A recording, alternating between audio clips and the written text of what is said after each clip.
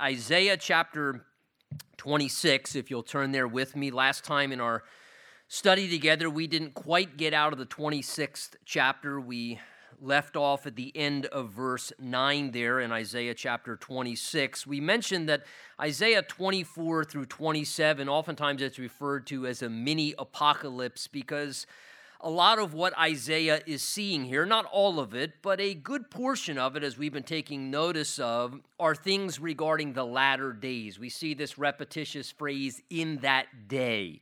In that day. And as we've mentioned before, that's a key phrase, particularly when we see it in the mouths of the prophets, when it's telling us in that day. It's referring to a latter time, and more often than not, it's looking down with a telescopic lens further out to something in the last days themselves. Anything pertaining from perhaps the time of the rapture of the church, when the saints are caught away, to the 7-year period of tribulation, to the return of Christ and his second coming, to set up his kingdom here on the earth, to throw over the Antichrist and his enemies, to then rule and reign for 1,000 years on the earth. And Isaiah, as he's describing these things, seems to be seeing a lot of these things as he's putting the pen to the page about them at this time. And again, we have to wonder what it was like for Isaiah, because again, he's seeing these things. He's not just hearing them, as we saw. This is the vision of Isaiah the prophet. So the Spirit of God is actually giving him revelation. He's seeing these things. He's been taking down through human history and seeing events like this taking place. How interesting. We don't realize how blessed we often are. Again, when Peter writes, he tells us that the prophets longed to look into and to understand the things that you and I do on this side of the cross and the resurrection, and having the full picture, the full canon of Scripture at our disposal, the indwelling of the Spirit of God within us to give us revelation and clarity of what all these things mean. And so imagine, Isaiah is seeing these things. He's recording these things. It says that they knew that they were writing them for another generation, and they longed to understand them. So imagine, Isaiah is seeing these things. I wish I knew what that meant.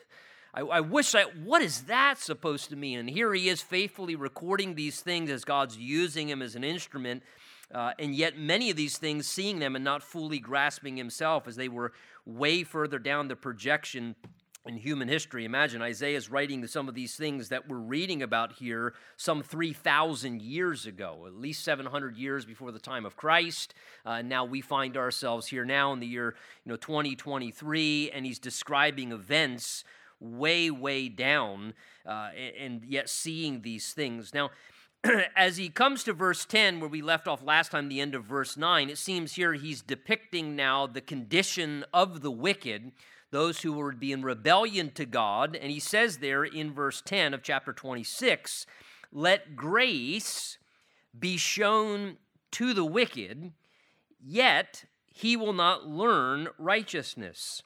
In the land of uprightness," the idea is in the midst of those who are living right and living righteous, he, that's the wicked, will still deal unjustly and will not behold the majesty of the Lord.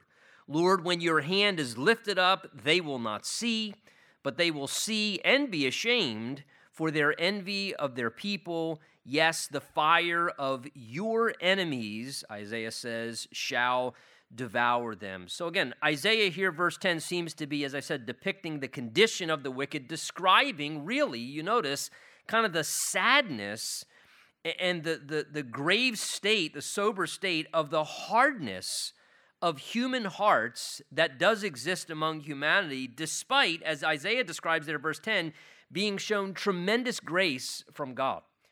The Bible tells us in Peter's writing that God is the God of all grace.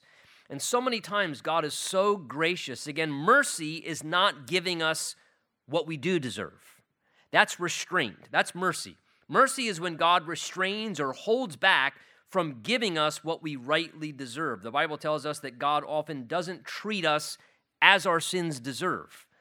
But grace is giving us what we don't deserve.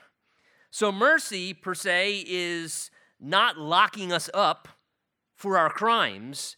Grace is not only not locking us up for our crimes and waiving our sentence, but then on top of it, writing us a check for $1 million, giving us a free house in Hawaii with servants and extended blessings and privileges for the entirety of the rest of our life. I mean, that's God's way of actually showing his abundant kindness and his goodness and his favor. And here Isaiah says, let grace be shown from God to the wicked. And how often it is. God is so gracious. Jesus said he makes the sun rise on the just and the unjust. He gives rain to the just and to the unjust. God is always being kind and gracious. And he says, but the sad thing is, so hard can a human heart be?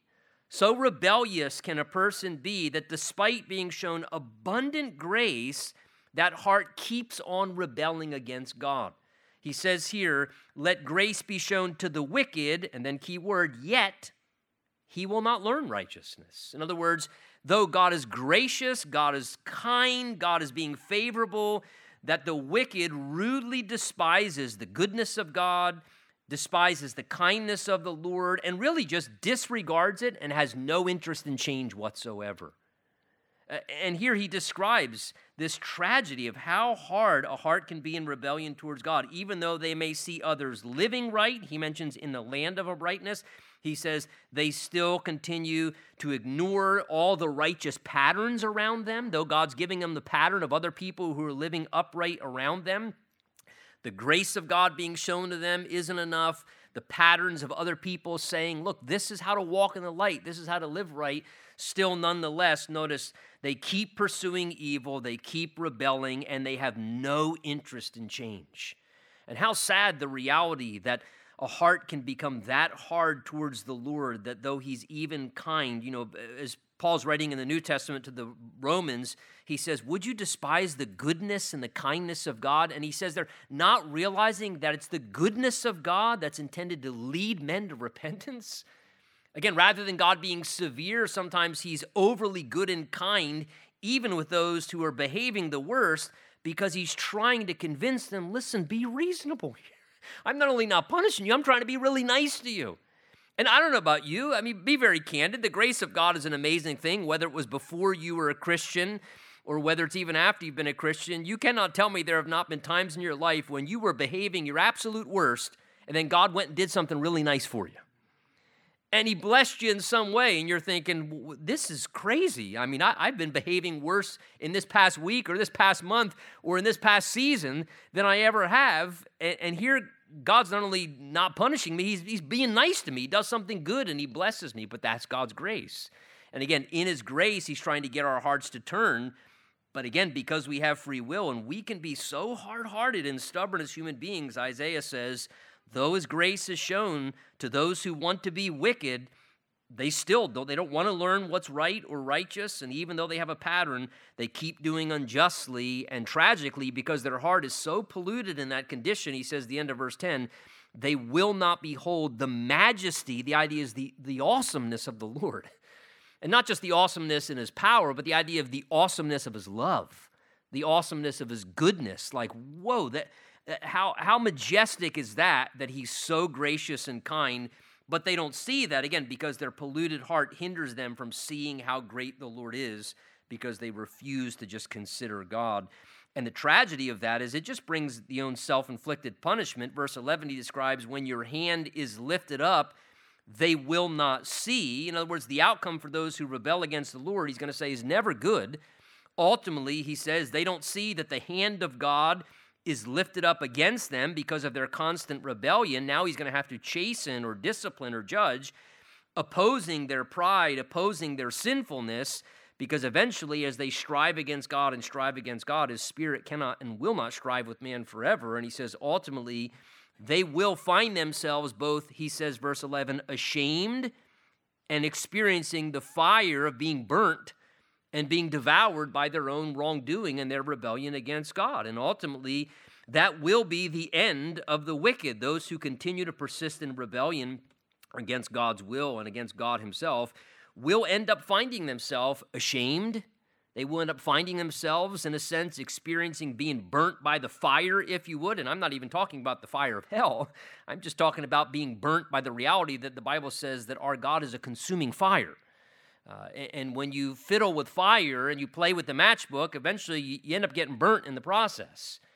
And he says ultimately they'll experience the fiery, in a sense, temperament of the Lord. They'll find themselves getting burnt and really devouring their own lives because of their own problems they bring upon themselves. Now, verse 12, he gives sort of the contrast of God's merciful distinction in dealing with his people who are seeking to obey him, seeking to live in righteousness and walk with him.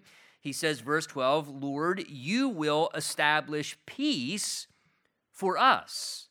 For you also have done also our works in us. You know, it's interesting. The Bible tells us there is no peace, saith the Lord, for who? The wicked, right? There is no peace, saith the Lord, for the wicked. God will continue to cause those who are living wickedly to have an internal experience like their heart is like a troubled sea within. You know, and that's actually part of the kindness of God too, that when you and I or any human being is living wickedly, God says, here's what I will do. I'll never let that person experience peace, because he doesn't want them to be lulled into a false sense of security, thinking that it's okay the way that they're behaving wickedly. So God, if a person is living wickedly, he always keeps them in a restless, agitated condition. And that's part of the kindness of God, that God will purposely keep their inner spirit in constant turmoil where they're always agitated and they're always restless and they can never just be at peace, because God says, I can't give peace to you if you're living outside of my will. It's not good for you. It would be unloving for God to do that. Now, the contrast of that is when someone's in right relationship with God, when we're living with him as his people, the condition of our life, truthfully, should be the exact opposite of that. A Christian should live in a constant realm of experiencing a strong degree of peace within, because the Bible tells us that through Jesus Christ and his blood upon the cross, when we trust in him, that we become at peace. Romans 5 says at peace with God. We make peace with God. We're no longer at war or enmity with God. And so then when we make peace with God as our creator through trusting Jesus' finished work, the truce of our soul has been established. We've waved the flag of surrender. The peace terms were Jesus' blood. And we, in a sense, have made peace with God, so we know we're at peace with God. That gives us a sense of peace positionally. We know we're right with God. We know that we're going to heaven, that we're not destined for hell and eternal torment. But beyond that, then there's also the peace of God that the Bible tells us about. That there's an experiential thing of not just being at peace with God relationally, but experiencing the peace of God that is an inward calm and rest, a sense of inward cessation from agitation, the exact opposite of what it's like when we live outside of God's will. There's that blessing. Even the Bible talks about the peace that passes human understanding. We can be in really agitating circumstances or really tumultuous times, and like a ship that's out on the sea, there can be all kinds of crazy storm going on around, and like Jesus sleeping on the boat in the middle of the storm, if Jesus is dwelling within you, the Prince of Peace, you can be totally at peace and calm within, even in the most agitated, difficult circumstances. It's the exact opposite. And so here he says of the people of the Lord, not the wicked, but he says for us, Isaiah says, you will establish peace for us. What a wonderful gift it is to know that we're at peace with God, to experience the peace of God. Again, we just saw last week in the same chapter that we're in, if you glance back, Isaiah 26:3, that beautiful promise there, you will keep him, remember we saw this last time, in perfect peace. The little language is literally peace, peace. The idea is, intensification, ultra peace, whose mind is stayed on you because he trusts in you. For in Yahweh the Lord is everlasting strength, or Yahweh the Lord is the rock of one's strength or foundation, the idea there is in the Hebrew. So again, how wonderful to experience God's peace.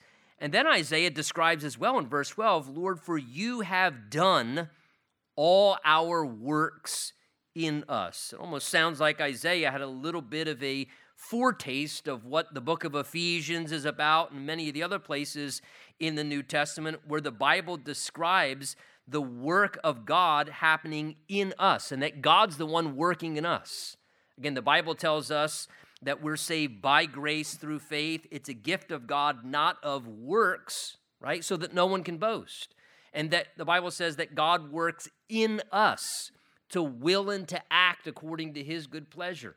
That we are to work out our salvation. We don't work for our salvation, but we're to work out our salvation in fear and trembling. And then the writer says, Paul says, for it's God who works in us to will and to act according to his good pleasure. And that is really the essence of the Christian life to a much greater degree, even more than Isaiah and the saints of the Old Testament knew, in that we have the very presence of the Spirit of God himself dwelling inside of us, living within us, working within us and accomplishing things. And again, how much of the Christian life, as we've often said so many times before, it's not about us trying to behave like a Christian or be a godly person. It's about learning how to let Christ live in us and live through us, because that's the Christian reality, Christ in you.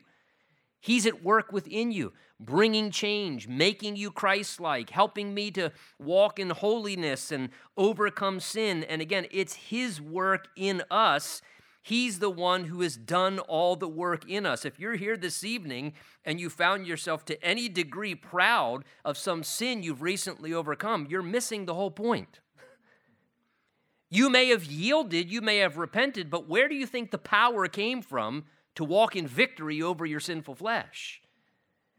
Anything that God does in us to change us, to make us like Christ, the healing that he brings, the help that he brings, the victory that he brings. I love how Paul just so clearly proclaims it in the New Testament when he says in 1 Corinthians 15, thanks be to God who gives us the victory through our Lord Jesus Christ. And again, that's the whole point Paul's making there. God gives us the victory. It's a gift. He gives us victory. We yield to it, we believe it, we respond it. We have to cooperate to a degree, but it's God who actually is the one who has done the work in us, in saving us, and he's the one that continues to do the work in us. That's why Paul says, being confident of this very thing, he who began a good work in you will be faithful to complete it until the day of Christ Jesus. And what a wonderful assurance it is to have, not only his peace, but to know that he's the one working in us. That's oftentimes what keeps us in such great peace. He says, verse 13, remembering what it was like prior, he says, O Lord God, masters besides you, rulers, masters, besides you, have had, notice past tense, dominion over us. And again, Israel had experienced that. Numerous times they would rebel against God, and whether it was times in Egypt, whether it was the Philistines, whether it was whoever it was that would, in their weakness, God would allow their enemies, the Moabites or the Midianites, to conquer them temporarily. They knew what it was like to have other masters ruling over them, where they would lose the rulership of God over their life, and they, in a sense, would wrongly submit themselves because of turning from God or turning to sin or idolatry. And God would say, okay, if you don't want me to rule over you, I'll let you try someone else. If you want to have someone else rule over you, and so they had experienced that, and so he says, Lord, masters besides you have had dominion over us, but by you only we make mention of your name. And, to the certain degree, we at times know that reality too. Is it not true that we can look at verse 13 and we know the reality of maybe a time in our life when something else was mastering our life? And we were enslaved to something, and something was ruling over us. And whether it was some sinful propensity or some habit or some sinful behavior, or listen, sometimes we even find ourselves enslaved and being mastered to our own thoughts and feelings and emotions. Maybe panic and anxiety and worry has mastery over our life, or depression, or discouragement, or fear, or whatever. There are so many things that can have mastery over us. But yet the Lord wants to be the one who rules over us. And when he's ruling over us, those other things lose their grip and they're dethroned. And when the Lord's enthroned in our life, that's ultimately the ideal. And Isaiah says, Lord, we know what it was like at one time to have others have dominion over us, but only as you've worked in us, and by you we make mention of your name as the rightful ruler. Verse 14, they are dead and they will not live, he says. They are deceased. In other words, God would deal with their enemies. And often that's what he would do. He would eliminate their enemies. He'd give them victory in battle. Remember, he wiped out, as we saw, much of Isaiah describes the conflict of the Assyrians coming against the people of Israel. And one night, remember, as we saw already, one angel goes out and 185,000 Assyrian troops are instantly eliminated in one night. One angel puts to death all these threatening enemies, and they were deceased. Therefore, you have punished, he says, and destroyed them, and made all their memory to perish. And isn't it wonderful that God not only gives us victory, but even sometimes the wrong things of the past, he can even take the memory away? You know, some of us, I think, have traumatic, hurt and wounds in our lives from memories that really have become traumatizing to us. Maybe it's a traumatizing time when something else was ruling over our life and was destroying our life and wreaking havoc in our life.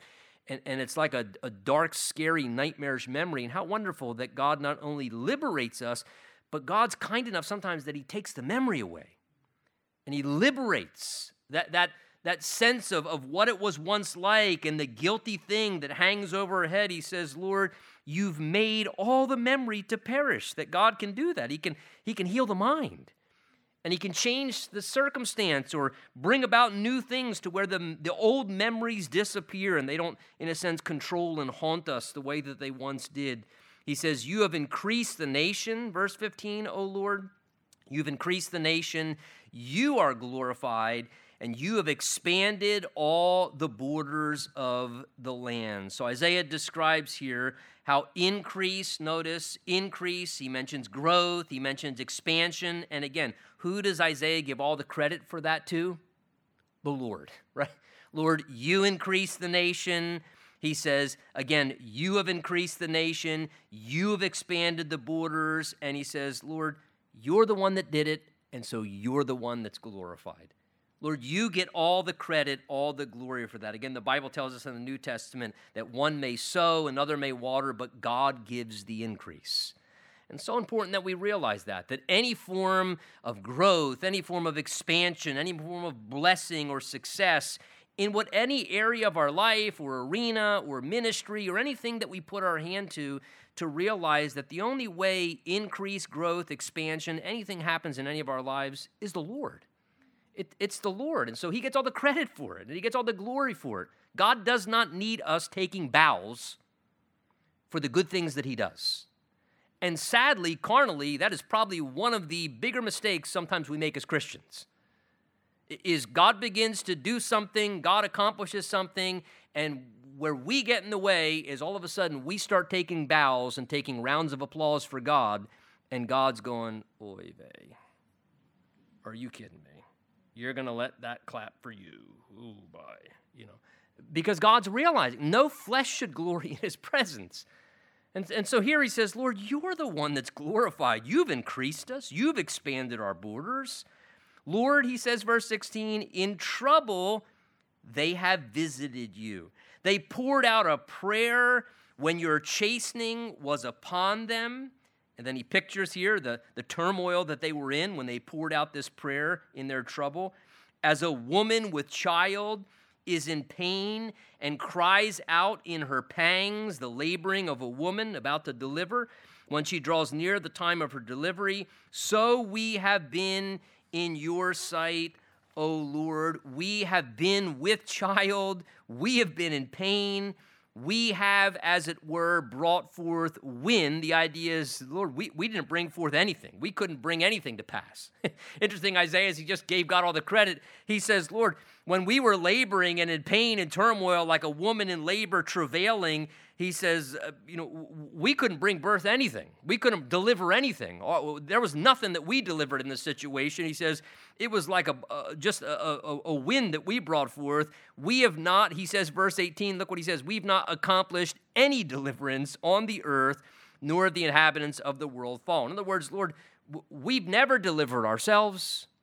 We were never able to give birth to or produce anything of value to get ourselves out of trouble. Lord, it was always you. And the only thing we did in the process, he says, verse 16, is in trouble, we poured out our prayer when your chastening hand was upon us. Lord, when it was tough and we got ourselves in a jam or we were in a hardship, we couldn't deliver ourselves. It was in those times of hardship that we visited you and poured out our prayer to you. And it wasn't our deliverance, it was your answer and your interjection of your power and your presence, Lord, because you got involved and you intervened. That's how deliverance came.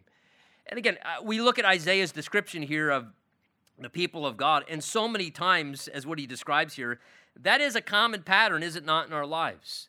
So many times it seems the occasions when we are visiting the Lord and pouring out our prayer sincerely to the Lord, sadly, it's in the times when we're in trouble or if the chastening hand of the Lord is upon us because we've gotten in trouble. So unfortunately, those tend to be things that do kind of tend to stir up prayer from our lives. Either we're in some trouble, and so because we're in trouble, then we utilize God like our 911 operator.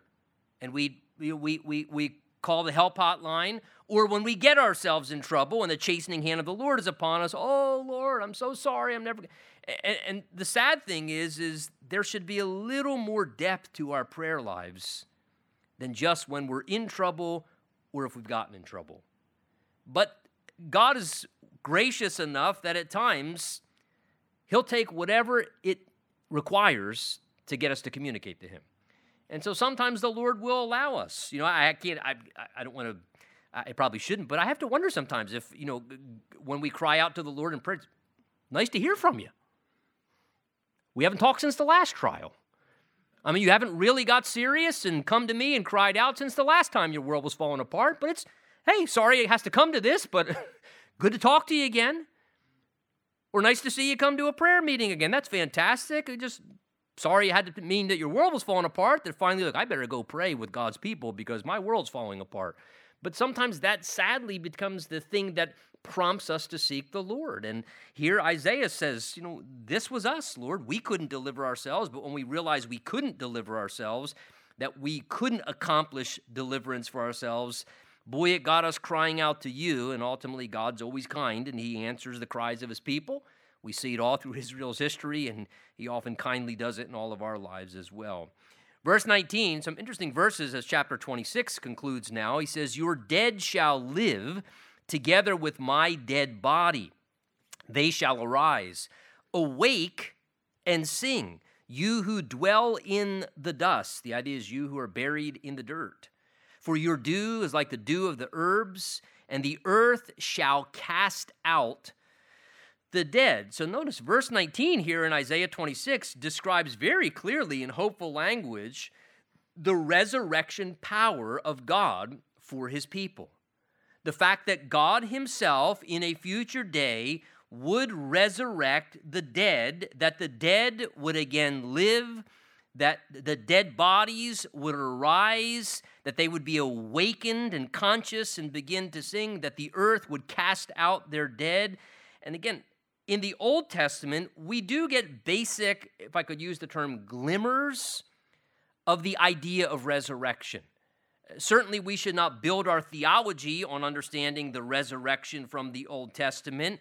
That comes to light much more clearly. Paul says in Timothy that light and immortality have come to light through the resurrection of Jesus Christ. But we do see references and glimmers, and here's one of those verses in the Old Testament where there's some basic description of this idea of the bodies of the dead who've been buried, that they would one day awake and arise again, that the physical frame would come back to life that had been buried in the earth. Again, Daniel says in his prophecy, Daniel 12:2, and many of those who sleep in the dust, the idea is a euphemism for death, sleep in the dust of the earth shall awake, some to everlasting life, and some to shame and everlasting contempt.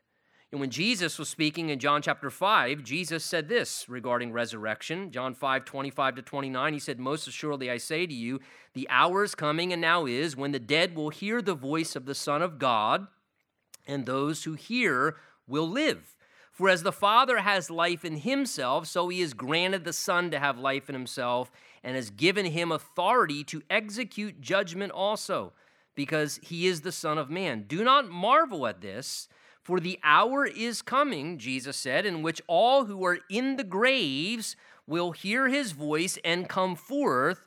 those who have done good to resurrection of life, and those who have done evil to the resurrection of condemnation. Notice Jesus describes two different categories, not per se events, but two different categories of a resurrection and an experience of an afterlife. Those who would experience resurrection unto life, eternal life, and those who would experience resurrection in the afterlife to the experience of condemnation. Of course, we know what has guaranteed this to come to pass for all people is the finished work of Jesus himself, who resurrected from the dead, and Jesus was the first fruits of the fullness of resurrection because Jesus was the first one to raise from the dead to never die again. See, in the Old Testament, you have a few who came back to life that were raised back from the dead. And even in the New Testament, we have Lazarus, we have Jairus' daughter, we have those who Jesus, even before his own resurrection, raised back to life, but they were raised from the dead to just die again a second time. Now, that's a real bummer if you ask me. Wow, you got to be raised back from the dead? Yeah. And then I had to do it a second time. I mean, that doesn't seem like that much of a real blessing. But Jesus, as a man in a body of human flesh, was the first fruits of the resurrection because he was the first one to rise from the dead, the Bible says, to die no more. In other words, he experienced a glorified, now resurrected eternal body, and that resurrected eternal body is that which he dwells in perpetually forever and ever, ever. And it's what is the hope now of every human being to experience resurrection. You do understand that we believe, the Bible teaches, not that when a person dies that you're just this ghost or this ethereal spirit that's just swishing around the universe, but that the Bible teaches that our ultimate destiny is that we ultimately experience resurrection. That is a physical frame, that this earthly body, this mortal, puts on immortality, and this physical frame is transformed supernaturally, and we end up getting a new, glorified, resurrected body, that the physical frame that's buried in the dust of the earth rises and ultimately becomes the experience that we live in forever in a new form. And again, this is what Isaiah, again, imagine, he's seeing something here. He says here, your dead shall live together. He's interesting. He says, with my dead body, they shall arise. Now, I think Isaiah is speaking in the first person there, again, to some degree realizing he himself, like Job said, would experience resurrection, even as Job realized. But again, who's inspiring Isaiah to write this? By the Spirit of God, he's recording these things. I can't help but to think as well, interesting, your dead shall live together with my dead body. With my dead body, they shall arise. Perhaps, again, as God's saying that, knowing that one day through his son's dead body rising, that's what would guarantee the resurrection of the rest of humanity. That through that same experience of his son's body rising from the dead. Now, as we try and piece together from an Old Testament to a New Testament perspective how this comes to pass, a couple things just briefly here so we don't, sit here bogged down and drill down forever. But in Luke 16, Jesus describes a place, he refers to it as Hades, a place of the dead, where the Bible clearly seems to indicate, again, this wasn't a parable. Jesus did not use names and specific details when he taught parables. I believe Jesus is clearly speaking of a literal reality that's been created, that he understood as the creator. And in Luke 16, he describes this place of the dead, referred to as Hades, where people, prior to the completed work of Jesus Christ in his crucifixion and resurrection and ascension, the completed work of redemption, would depart to as a holding location until he finished the entirety of his work. Again, remember, Jesus said, I'm the way, the truth, and the life. No one comes to the Father except through what? Me. So if Jesus means that, and that is true, and the only way to have direct access into heaven, immediately after death, to be absent from the body, to instantly be present with the Lord, Paul says, is through Jesus, then until Jesus came in a body of flesh, lived a sinless life, made perfect atonement for the sins of the world, died sacrificially, substitutionally, resurrected on our behalf, defeating the power of death, bringing to pass resurrection, and then ultimately ascended back into heaven. How does anyone prior to that time, without partiality, get immediate access right into heaven? There would be a quandary there.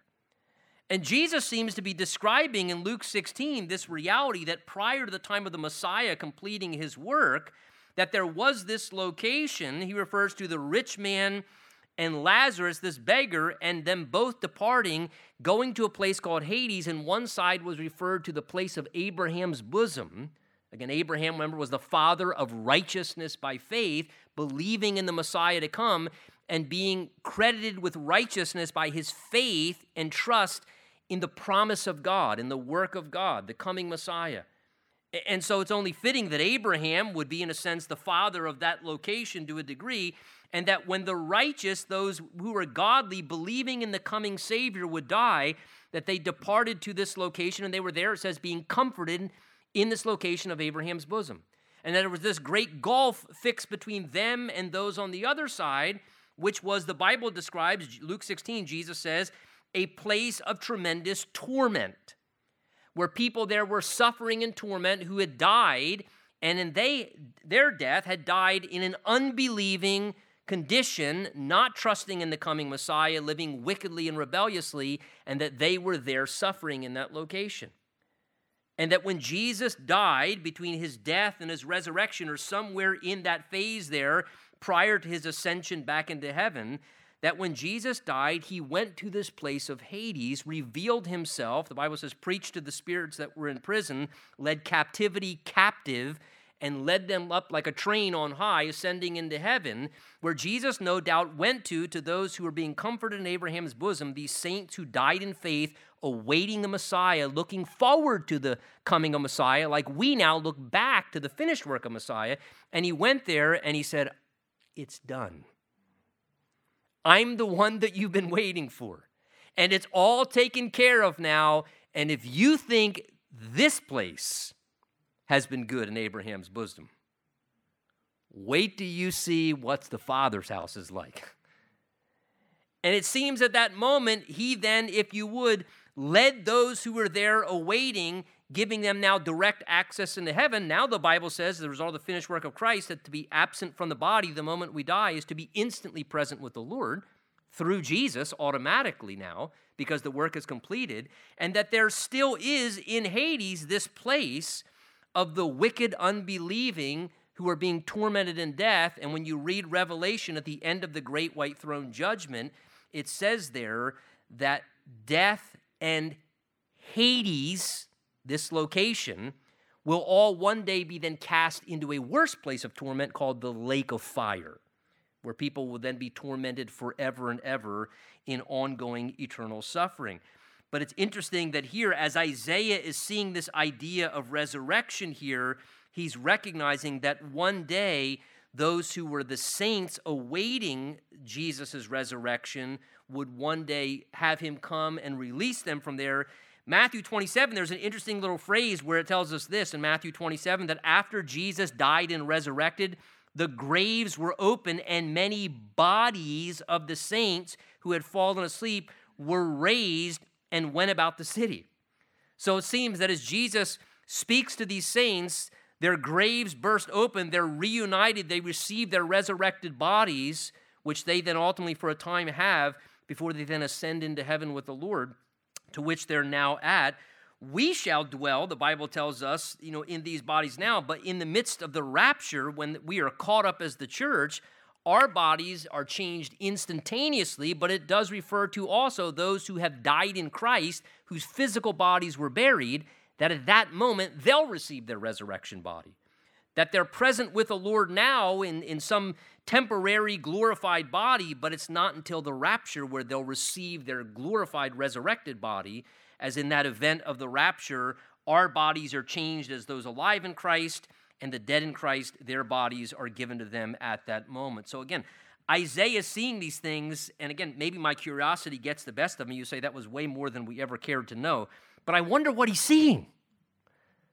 What was he seeing of all that? How much was he seeing?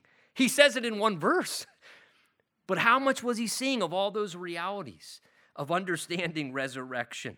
Verse 20 says, "Come, my people," Isaiah says, "enter your chambers, shut your doors behind you, hide yourself, as it were, for a little moment, until the indignation is past. For behold, the Lord comes out of his place to punish the inhabitants of the earth, notice, for their iniquity. The earth will also disclose her blood and will no more cover her slain. Now again, take notice. Again, what is Isaiah seeing here? He's seeing something down through the ages, speaking of a time period when the Lord, notice the language there, it says, verse 21, he comes out of his place to punish what? The inhabitants of the earth dwellers, for their iniquity.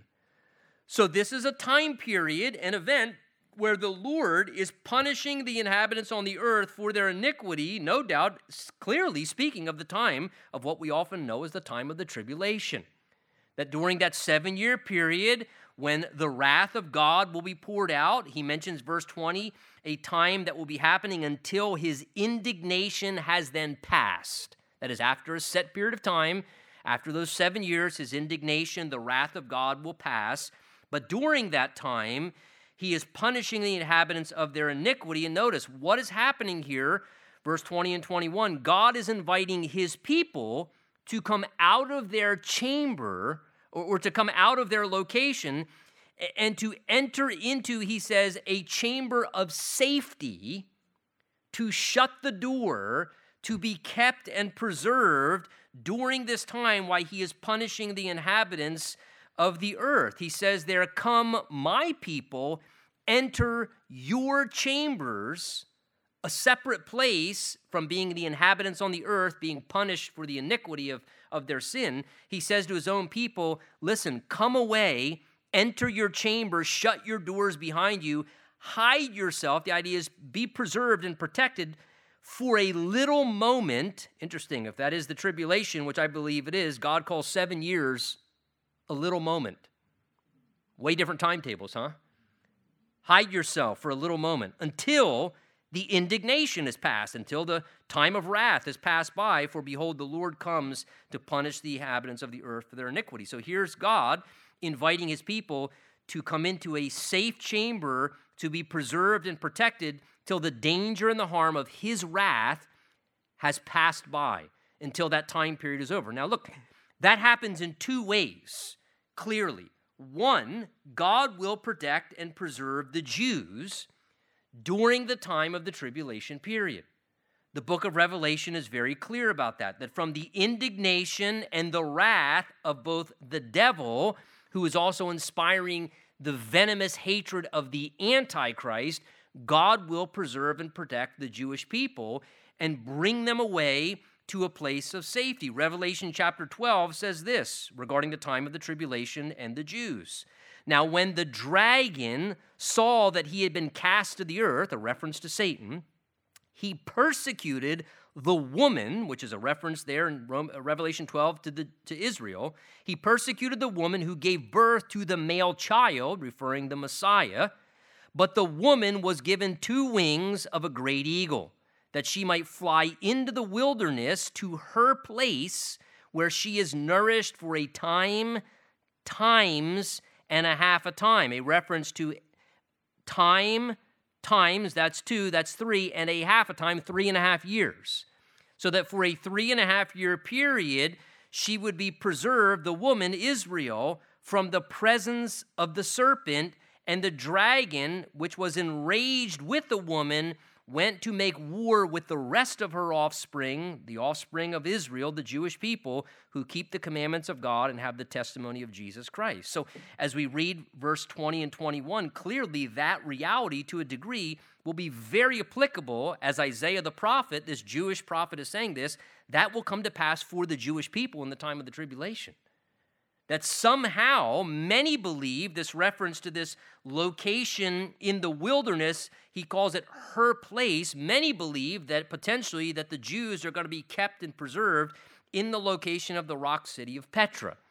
Now, we can't be dogmatic about that. It's interesting, the location of Petra and what it provides as a safety and a fortress, and many believe that is the location in the wilderness that God will lead the Jewish people to when in the last 3.5 years of the tribulation period, when the Antichrist turns the tables after initially establishing a peace treaty with them, he will then, the Bible speaks of, Daniel and Jesus himself talk about the abomination that causes desolation when the Antichrist will go into that rebuilt Jewish temple, and he will proclaim himself now to be God and demand that the Jews worship him.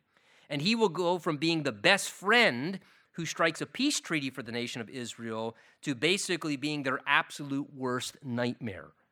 And he will bring intense, venomous persecution against them, trying to kill and destroy them, but God will preserve and protect his chosen people and bring them aside to a location where they can enter into a chambers, shut the doors, in a sense, hide themselves for a little moment until the indignation of all the wrath of what God's doing and the wrath as well of the Antichrist is being poured out while God is working through the remainder of the tribulation period. But again, let me say in connection to that, do you notice where the Bible, God's word is very clear, where anti-Semitic attitudes and hatred for the nation of Israel stems from?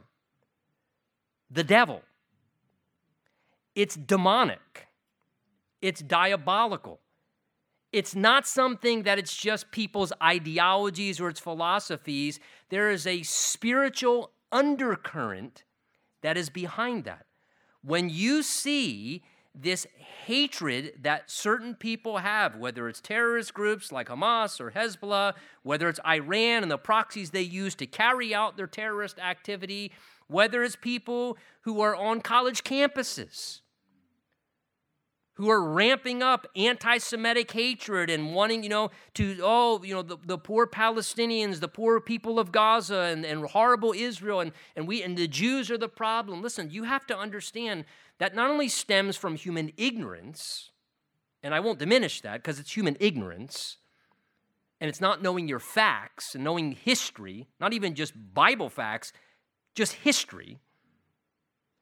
There is a demonic undercurrent behind that mindset.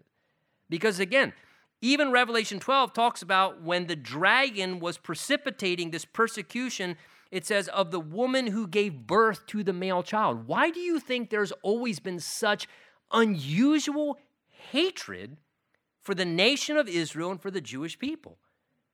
Because it's through them that came the Word of God and Jesus Christ the Messiah that saved the world. And the devil hates that. And so because of that, and knowing the plan that God has for Israel and how God orchestrates through that, he constantly is seeking to instigate this hatred towards these people in a way unlike no other people group have ever been hated and mistreated through all human history. There is no other answer behind that than I tell you, it is demonic. That is where it stems from. And even in this day, as this demonic attack is coming against them from the Antichrist, God intervenes and he says, listen, come aside, shut your doors until the wrath passes, be shielded, and God protects them. Now, that being said, take notice as well, and I'm more than glad to apply it to myself. This to me is also as well one of the greatest indications in the Old Testament as well of God's deliverance of his people during the time of the tribulation. That in the same way, you and I as the church, as Christians, I'm not saying we replace Israel, but by all means, these verses, as the Spirit of God gives them to us, are a very fitting description of a secondary way where God intervenes and invites his people to be shielded from punishment and wrath that is coming upon the inhabitants of the earth. As God in the tribulation is pouring out his indignation and punishing the inhabitants of the earth for their iniquity and their rejection of Christ, God in the same way says to you and I as his people, he will, I believe, one day, as we're called up to meet the Lord in the air, I hear the voice of the Lord speaking to me, to you as a Christian, to us as the church, God saying to us, come my people, enter your chambers, shut your doors behind you, hide yourself, as it were, for a little moment until the indignation is past. Again, Jesus tells us in John chapter 14, he says, I go and prepare a place for you. And if I go and prepare, a place, chambers for you, I'll come again so that where I am, there you may be also. And again, the Bible teaches very clearly in many different locations, and I believe, and this is, to me, an Old Testament strong reinforcement of a pre-tribulation rapture, that the church and Christians will be removed from the earth and shielded and kept in a safe way, tucked away in heaven, in the house of the Father, in the chambers that were created for us. They're shielded until the indignation on the earth has passed, until the inhabitants of the earth are through being punished for their iniquity. And what a wonderful thing that the Spirit of God, in the midst of this, gives to us this very beautiful picture, I believe, of us being called away, the doors opening. Remember Revelation chapter 4, as we're going through it on Sundays, where it says that John said, I saw a door open in heaven, and I heard a voice saying, come up here. That's what our hope is. And as we watch things get chaotic and get crazy, that's what we're waiting for. The voice of one to say, come up here, my people, enter your chambers, be protected until the indignation is past. What a wonderful thing. That's why the Bible calls it the blessed hope of the glorious appearing of our great God and Savior. That we have that to look forward to. And as we see things heating up on this planet, it is tragic and sad to watch what's unfolding. But listen, to one degree, we can realize, as there's a song or something that's been out on the radio, that things aren't necessarily always falling apart. To some degree, biblically, they're kind of falling into place. And things are falling into place because Jerusalem, like Zechariah says, is becoming a cup of trembling, where people, like a bunch of drunken individuals, are staggering around.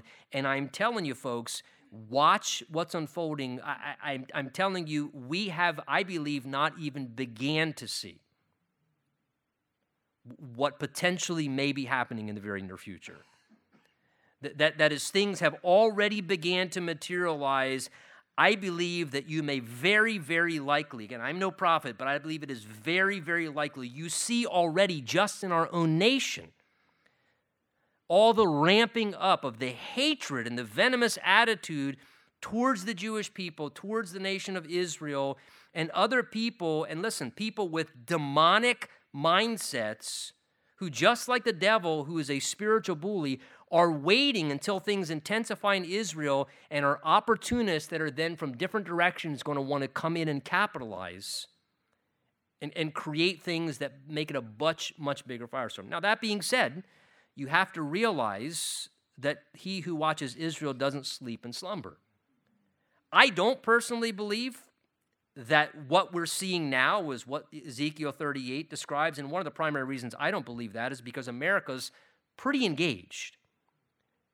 And to a degree, we have not only supplied munitions, but we're in the area. We've asked Israel to wait on their ground invasion because we realize that there are attacks coming against Americans and other places in the Middle East. And the one thing I have to give the current administration credit for is, at least thus far, it appears they're trying to make an effort to stand with Israel. And I think that's a good thing. And that we're there, and that our presence is there, and that we're seeming to indicate to any of the others in the area, listen, if you're thinking about jumping into the fight and gang stomping my little brother Israel, you might want to think twice about that. But Ezekiel 38 describes a time when nobody stands with Israel, when nobody's there. So I don't see that happening right now. Now, I don't know. Could circumstances change that would cause that? Potentially, maybe it could cause that to happen. But that's what we would need to see. And that could come to pass, I think, many different ways. America's back could be broken somehow. Maybe enough American rhetoric gets stirred up to where all of a sudden people try and placate all the people who are wanting to become anti-Semitic, and somehow a current administration decides, hey, maybe we should just get involved. Or maybe we're spread too thin because we've given all this money and these ammunitions here, and so now we're in a weakened condition. I don't know. But what I'm telling you is what we see happening right now, do I think it's a major birth pang? Absolutely. I don't see what's described in Ezekiel 38, which is part of the reason why I haven't, as some others have opted to, tried to make a sermon series the past 4 weeks just talking about Israel. Because I see enough as it is that everybody just seems super stressed out, and my mentality is we just need to keep people's eyes on the Lord. People need to keep their eyes on the Lord. We know what the Word of God says. We need to keep our eyes on the Lord. What's going to transpire, we have it all described for us. And we need to keep our focus on the Lord. We need to pray for the peace of Israel. We need to have compassion. There are innocent, vulnerable people on both sides of the situation. There are Christians in Israel. There are Christians in Gaza. There are Palestinians and Arabs who know and love Jesus and who are innocent and are, in a sense, going to be harmed, even as many Jewish people were horribly, brutally mistreated by the terrorist attack that happened there as well.